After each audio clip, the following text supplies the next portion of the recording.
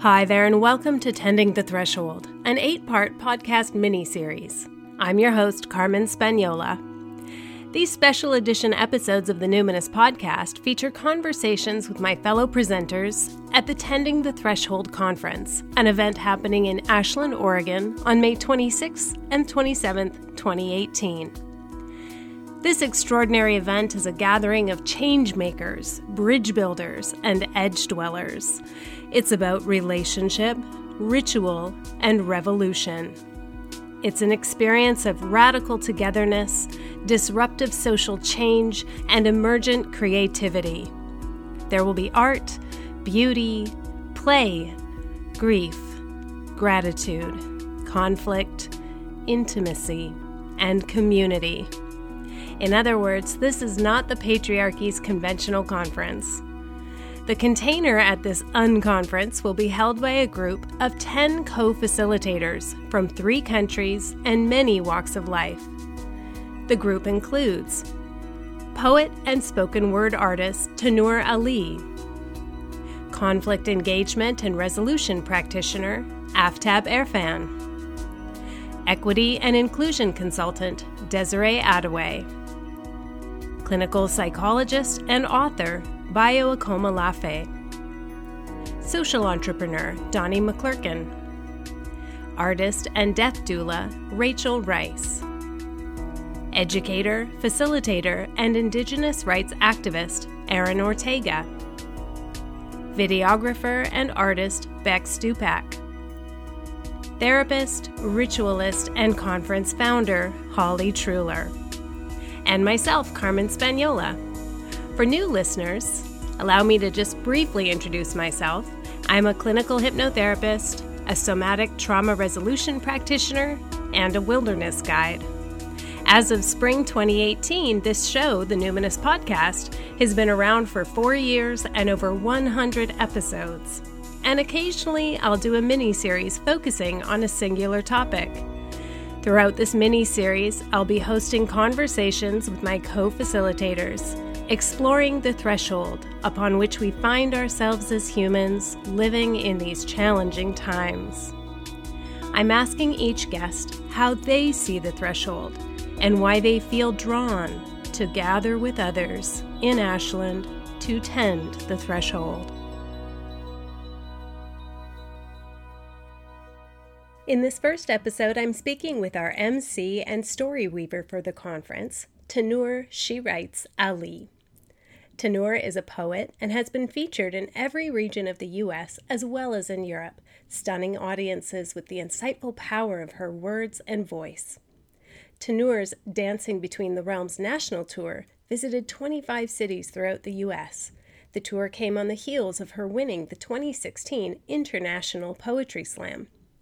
A prolific writer and relationship builder, Tannur uses her poetry and poetic spirit as a force for engaging creative energy and power and as a rallying cry to build artistic and civic community. I connected with Tannur online. She was at home in Alabama.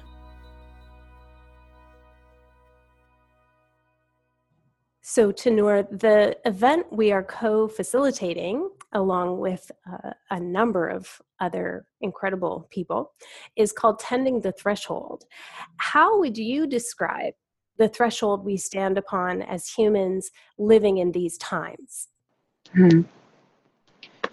Well, thank you so much for taking some time to talk with me. I'm excited to get together in person when we facilitate. To answer your question, I've really been exploring this idea that we are spirit beings in human form. And I really believe that we're on the threshold of actually realizing that fact. I think we're on the threshold of identifying the limitations of our humanity without full inclusivity of our spirit selves. And so for me, that translates in a lot of ways. In our human form, we've done a lot of violence to each other, a lot of harm to each other, and created, I think, a lot more difficulty than is necessary in the world. And I think what's happening is that there's a transmutation of all of this energy that's been developed and that's been boiling, kind of from the folks who have been left in the underbelly of society. And that tension is rising up, I think, in a way that is volcanic. And I think we're on the threshold of creating a new landscape. I think that it's really necessary at this time in our state as humanity, with the evidence of the damage that we've done to the world, to each other, to the environment. I think we're standing at a place where we have to truly acknowledge it, and where we have to identify what our steps are going to be to healing those chasms that we've caused. And so, yeah, we're on the threshold of, I think, a complete shift in the way that we function internally and externally. So what role do you believe poetry plays in helping people deal with large-scale cooperation dilemmas like the ones you describe? I think poetry is this fantastic opportunity to sink in. A lot of times the words that are shared in poems are translated into feelings. And those feelings are ones that most people can relate to, from one experience in their lives to another. And I think poetry creates this great equalizing force in a space that causes people to go deeper than any of the preconceived notions that they come into a space with, and really feel into the experiences that are being shared by the poet. And so that's what I think. I think poetry is this great equalizing energy that allows people to sink in deeper. Can you share a little bit about how you were initiated as a kind of priestess on the poetry path? Tell us a bit about your work and how you came to do it. Wow, that is funny to hear. A priestess on the poetry path. That sounds really good. So my initiation happened at 11 years old. And my mother has always been a divine keeper of me. And she recognized my talent really early and took me to a place called the October Gallery in Philadelphia. I was born and raised in Philly. And the October Gallery was this art gallery where they had a poetry event called Panoramic Poetry twice a month at that time. And we go in and I'm listening to all these poets, and they're, like dynamic spoken word artists who are using words that I've never heard of and flowing and getting along with each other. And it's this really like lovely, juicy, happy environment. But people were talking about real stuff and deep stuff, but there was this deep love in the room. And toward the end of the show, the host calls my name. And I looked at my mom and she smiled and pulled my notebook out of her purse.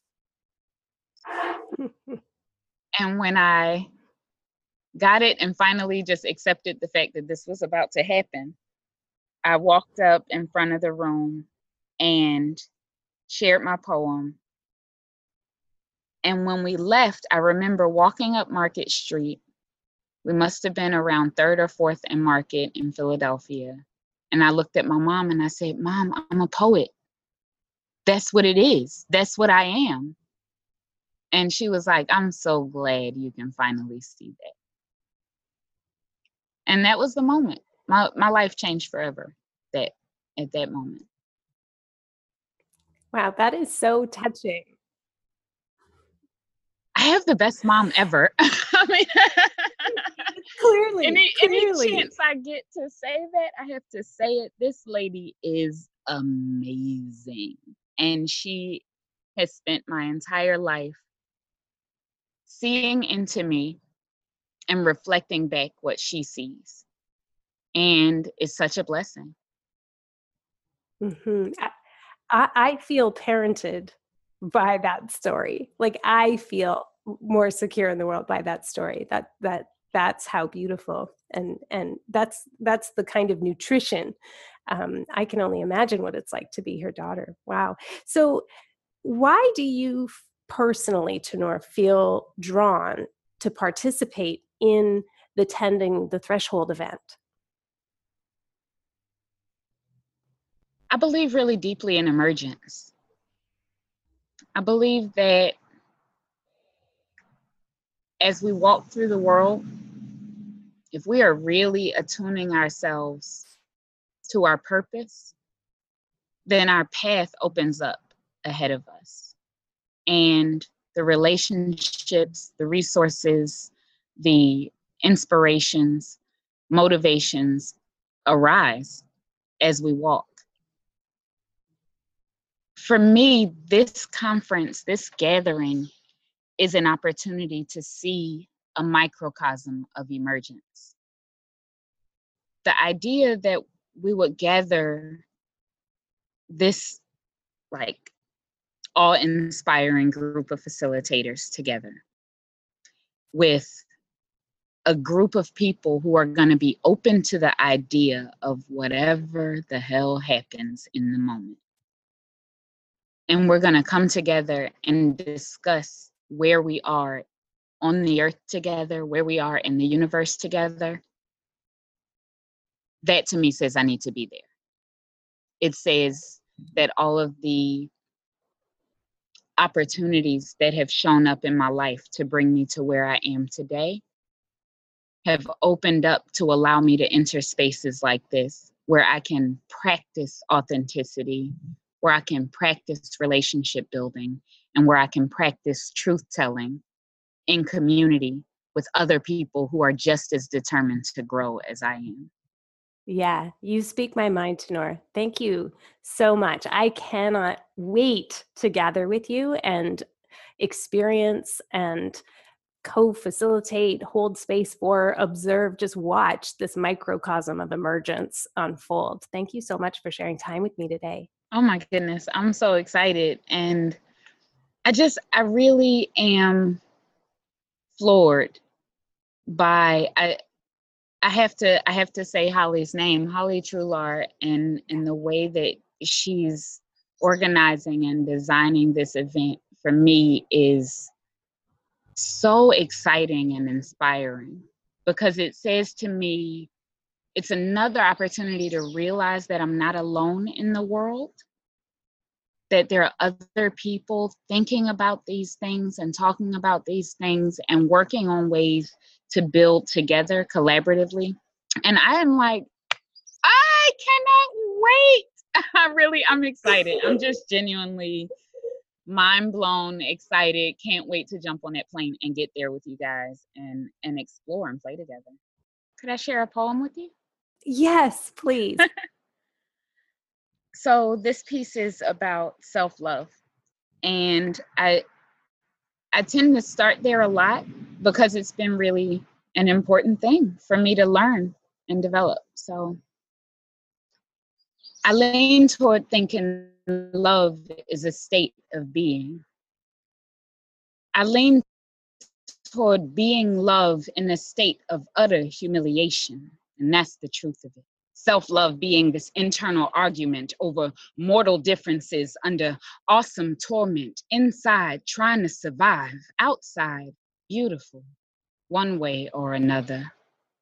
Someday I'll discover why. Today I stare in mirrors, hoping to catch a glimpse of the God I claim inside. Hoping to catch a glimpse of the better self inside. But she's elusive, reclusive even. And yet, she shines.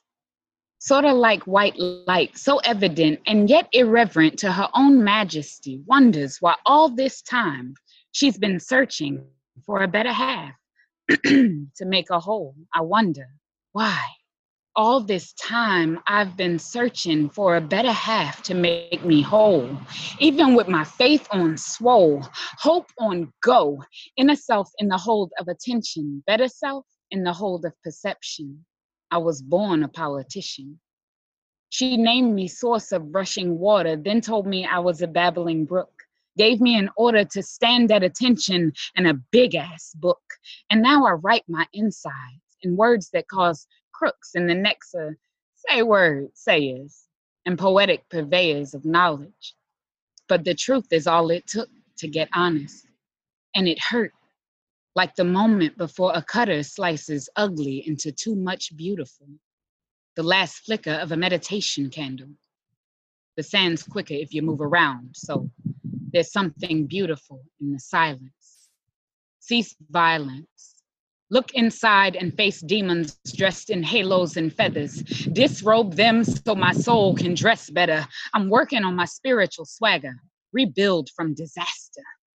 Now, I have never known a hurricane like Katrina, or seen the twisters that rip up lives like scratch that, do over, but I have known of civil wars that were not so civilized.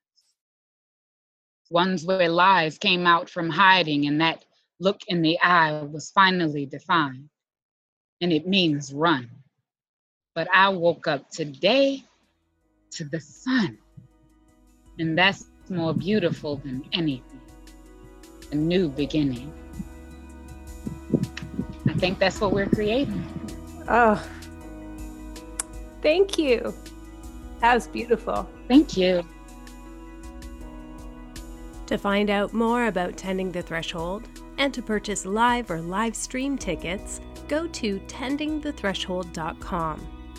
And please don't let money be a barrier. Organizers have a solidarity fund that sponsors people with marginalized identities and less financial privilege. If you have need and would like to attend, reach out to tendingthethreshold@gmail.com. I hope you'll join us.